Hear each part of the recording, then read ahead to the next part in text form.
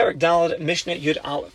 Hamatahar Yenu Shel Nachri. A Yisrael that is Darach Anavim, he's pressing grapes of a guy, and he's doing so in a state of Tahara, a state of Kashrus, so the guy should be able to then take this wine and sell it to Yisraelim, to Jews. The nose of Rishuso, and the Yisrael takes the barrels of wine, he puts it in the Rishus of the guy in the guy's house. The Bayis Pasuach Loshes Rabim, in a home where the guy's house is open to the Rishus Rabim, so people walking in the street can see what's going on in the home. So if this is if it's being done in a city where there are Goyim and Yisraelim, so since the house that has the wine is open to the Rishus Rabim, and the Yisraelim can see what's going on inside the house, mutter, the wine is permitted, because the guy is going to be afraid to touch the wine, because he knows that if Yisrael sees him touch the wine becomes asur, and then no Yisrael is going to buy it. He'll have a tremendous loss in his business. So in this case, the wine would be permitted. However, me'ir shekula gayim, if this is happening in a city where it's all gayim, or if the house is not open to the Rishus Rabim, so the Rishus Rabim cannot see what's going on inside the house, and it's a city of Yisraelim and Goyim, the bottom line is that these cases will be asur, because now the guy might be touching the wine, making it yayin nesach, because he's not afraid that Yisrael is going to see him. Either the city is all Goyim, so no Yisrael is going to see him, or even if the city is Yisraelim and Goyim, but if his home is not open to the public domain, to Rishus Rabim, the Yisrael can't see him. So therefore, in these scenarios, the wine would be asur behana, lest the guy touched it and made it into yayin nesach. Unless, what's the solution then? Yoshev shomer. If the Yisrael appoints a shomer to mashgiach, to ensure the guy does not touch the wine, that'll be okay.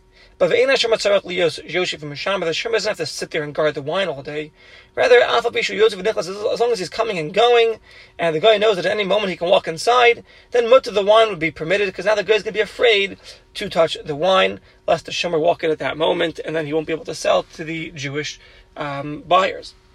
Rabbi Shimon ben Elazar Aimer, Kol Rishus Goyim Achas. He says of Shimon ben Elazar, all the Rishus, the domains, the houses of the Goyim are all one. So what does this mean?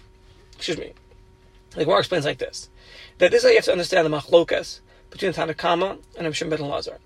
According to the Tanakama, Ein Tzarech Lahashiv Shomer, you don't have to appoint a shomer in a city where it's all Goyim, or in a house which is not open to the Rishus Rabim. Even in a city, afilu be'ir, even a city where there's Goyim and Yisraelim. Only unless the Yisrael placed the wine in the rishus of the guy who's the owner of the wine. That's when you have to appoint the shomer. However, if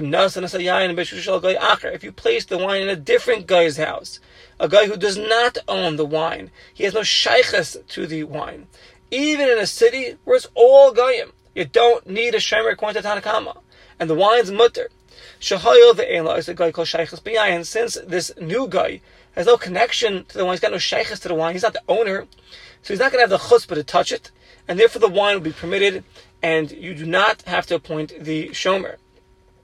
And the Mishnah is coming to teach us that Rabbi Shimon ben Elazar is going to hold, he's going to argue in Tanakama, and hold like this: there's no difference whether the wine is sitting in the Baal HaYayin, the owner, the Goyish owner who owns the wine, or whether the wine is sitting in some other guy's home. Ein hevdel bein rishus shel goy shu Baal HaYayin rishus shel goy acher she'enu Baal HaYayin. Kol rishus goyim achasi. All of the rishus of the goyim, it's all one. I'm not going to differentiate, says Shimon ben Elazar, that this guy owns the wine, that guy doesn't own the wine. That doesn't make a difference. It's all one. And therefore, even if you place the wine in the rishus of a different guy who does not own the wine, nevertheless, it's as if you placed the wine in the Baal HaYayin, the original guy's house who owns the wine, and the wine will not be permitted unless it's in a city where there's Yisraelim and Goyim that live in it, and the home is open to the Rishus Rabim, like that.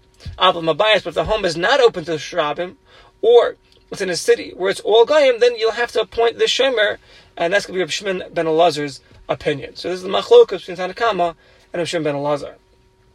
And Mishnah Yud Beis, Hamatar Yenu Shel Nachri. Again, a Yisrael who's working with the wine of a guy in a state of kashrus in order to keep it tar. V'nos no berishuso, and he places the wine in the rishus of the guy. V'hala, and the guy, Chaysev, he writes to the Yisrael who's buying the wine from him. The Yisrael shekanu mimenu as a yayin. So it doesn't have to be this Yisrael who's working with him. Any Yisrael who decides to buy the wine from him.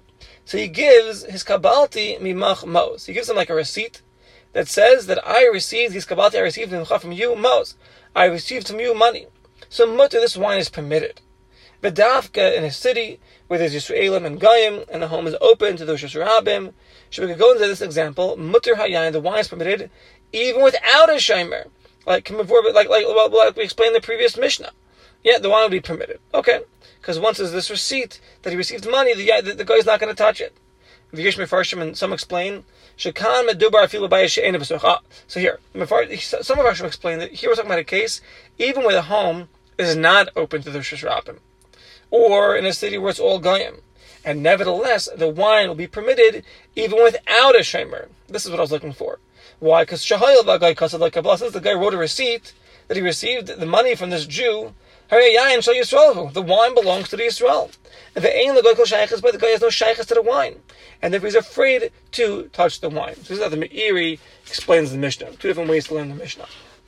However, Yesh Meis, even though those that add, in this example, Ein Hayayin Mutter, the wine would not be permitted, Elam Kin Hayalav Afteach, O Chosim, unless the wine has some kind of key, or some kind of seal on the wine. Okay? Aval Em Yirtza Yisrael Hotzio, says the Mishnah further, if the Yisrael wants to remove to remove the wine from the rishus of the guy, and the guy does not allow him, he does not allow him to take the wine, until he actually pays. Because he didn't pay him yet. That which he owes him for the wine. So then this is a story in Beis Shan, in the city of Beis Shan. The Chacham forbid the wine. Since the wine is meshubed still to the guy for the chayiv, if he still hasn't paid yet, so the guy can just take the wine in place of the debt. So in this scenario, he's not afraid to touch the wine. In this case, the Chachamim said that the wine would be forbidden.